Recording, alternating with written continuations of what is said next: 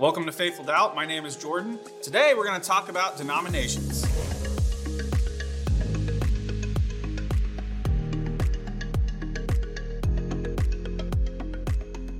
Our question for today, why are there so many denominations? If you've ever driven down a road in the Midwest, the Bible Belt, you've probably seen dozens, if not, hundreds of churches within one city or town, right? And they never have the same. They never have the same label or name. Of course, they're going to have different local names, like the name of the town, but you'll see, Church of the Nazarene or Presbyterian Church or United Methodist Church, First Baptist Church. You see all these different names, and to those of you who aren't Christians, you're probably wondering, why the heck are there so many different types of churches?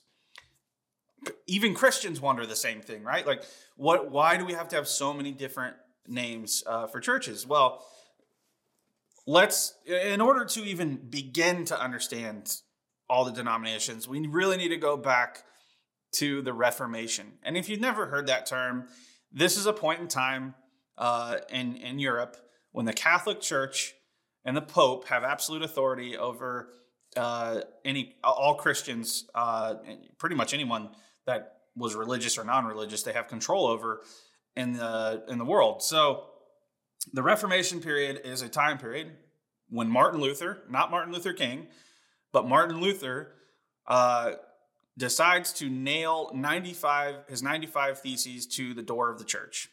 What does that mean? These were basically 95 complaints over the way the Catholic Church was operating.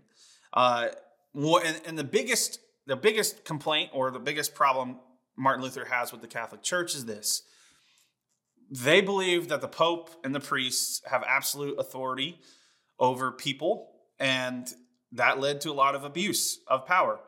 Most famously, most commonly known is the indulgences that the church set up, which were you had to pay money to absolve yourself of sin, and the priest had to take your confession as well.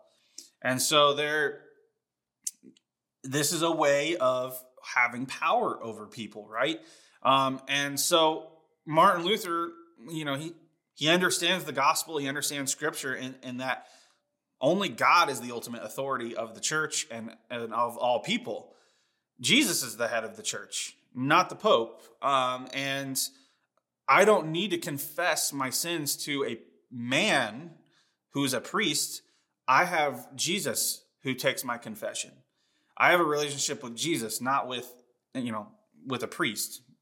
So this is the biggest issue. And so when he nails those 95 theses to the door of the church, he's basically saying, here's all the issues. Here's where you're wrong.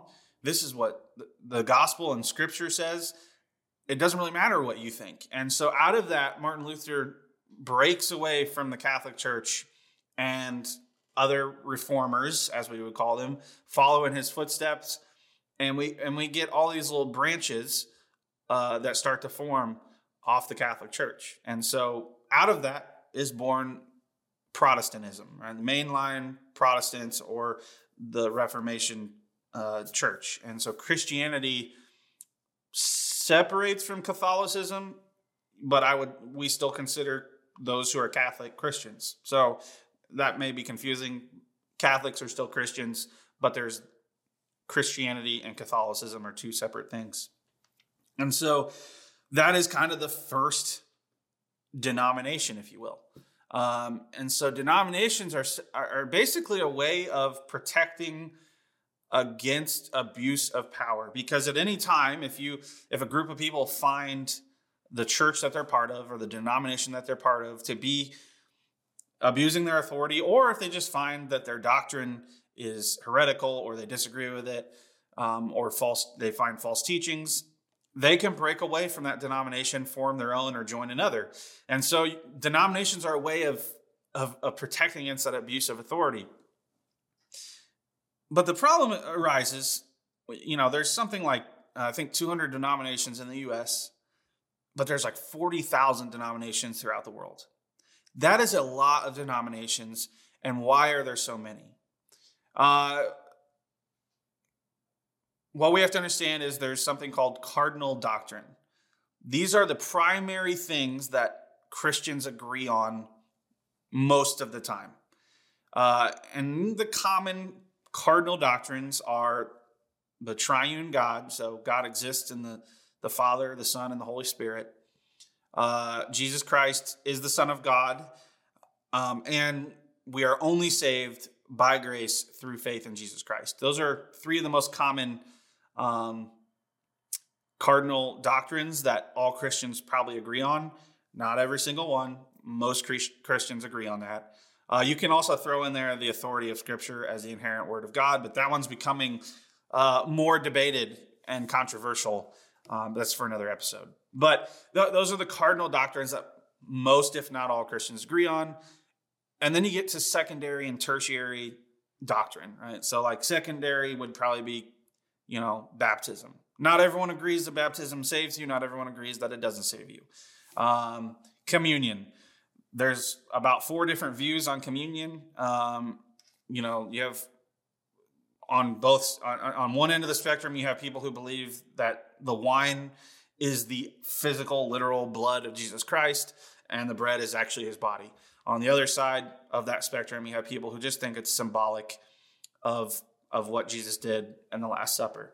And so you have people disagreeing on communion or baptism, things of that nature. Or, a big one is how to conduct worship. There's a lot of churches who believe using instruments in worship are sinful or not appropriate. And so you have denominations that have formed out of simply that they believe you should only be singing in worship. And I'm not commentating on any of these issues with my own opinion. These are some of the issues that have caused formations of denominations. Ultimately, the reason we have denominations is because we're human and we don't agree on everything, and we don't fully understand who God is and what he wants for us. And we never will until sin is completely removed. Right? That's the main issue. But you have mainline denominations within the U.S. And these are you've probably heard of them. You have Baptists, Presbyterians, Methodists, Lutherans, Episcopalians. There's about 5 to 7 mainline denominations, and those have the majority of Christians in the U.S. within those denominations. But for instance, most Baptists usually believe baptism saves you, is essential for salvation.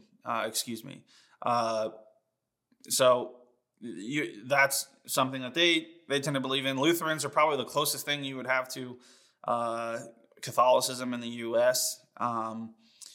Presbyterians are really focused on Calvinism, grace, predestination, things of that nature.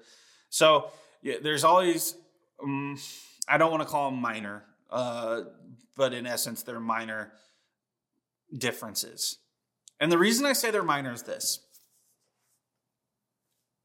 If you believe Jesus Christ is the Son of God, he is the only way through salvation by grace and faith in him, and that God exists in the 3 persons, the Father, the Son, and the Holy Spirit, and that Scripture is the inerrant, authoritative word and authority in our life.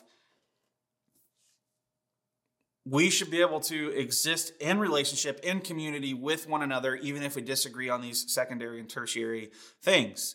Because we agree that Jesus Christ is the Son of God. It's all about him. God is the authority in our life, not me, not someone else. And we can exist in community even when we disagree. This is tolerance. This is acceptance of one another. This is, coming together and being in community. You can't have unity without diversity. And you might be thinking that's a really weird thing to say, but unity is not the absence of diversity. Unity is the existence of diversity, but still being united in one thing, and that is, for us Christians, should be the Spirit of Jesus Christ and his faith. That is what we exist in. So It does not mean we should not. I'm not saying we don't rebuke false teachings. We don't correct incorrect doctrine, but rather we do everything in love. And so if you're looking for a church to be a part of or a community to be a part of, denomination or whatever, I encourage you to find the denomination that you are most in line with. But I think the most important thing when you're looking for a church or denomination is understanding those 4 cardinal doctrines that I just listed off. Do they believe Jesus Christ is the Son of God? Do they believe that we are only saved by grace through faith in Jesus Christ? Do they believe in the triune God? And is the Word, the Bible, the inerrant, authoritative word of your life? Those, I think, are the most important things. They're the most consistent when we read the entirety of Scripture and the gospel. And so that's what I encourage you to look for when you're looking for a denomination. But we're always going to have denominations. They're always going to exist. There's probably going to be more in 50 years than there are now. And that's okay. I don't think there's anything wrong with it. Like I said, the only thing that becomes wrong is when we can't exist in community and love one another. Jesus calls us to the exact opposite of that. So, why do we have so many denominations? We're human. There's sin in the world. We're going to disagree on things, and we're going to form our own communities based on what we believe. And how we interact with those who don't believe like we do is what Christ told us to do, is what Christ came to tell us how to interact with other people, right? Like love your enemy, love others as you love yourself, love your neighbor. He didn't say only love those who agree with you. And his point is, no, the problem with the world is not other people. The problem with the world is all of us. It starts with me. When I recognize, that's humility. When I recognize I am the problem with the world, I am the sinful one. It's not this other group of people that I disagree with. It's me. It becomes very easy to love other people as Jesus loves them because I realize how broken I am, how sinful I am, and yet Jesus still loves me beyond what I can imagine. His grace is scandalous, his mercy is wondrous, and his love is amazing. So we're going to have denominations probably till Jesus comes back. That's okay. The important thing is to remember who God is and how he wants us to live with one another and be in community. So leave your thoughts below. I'm interested to hear what you have to say about denominations. I hope this produces a larger conversation on Faithful Doubt. Thanks for watching, and I'll see you guys next time.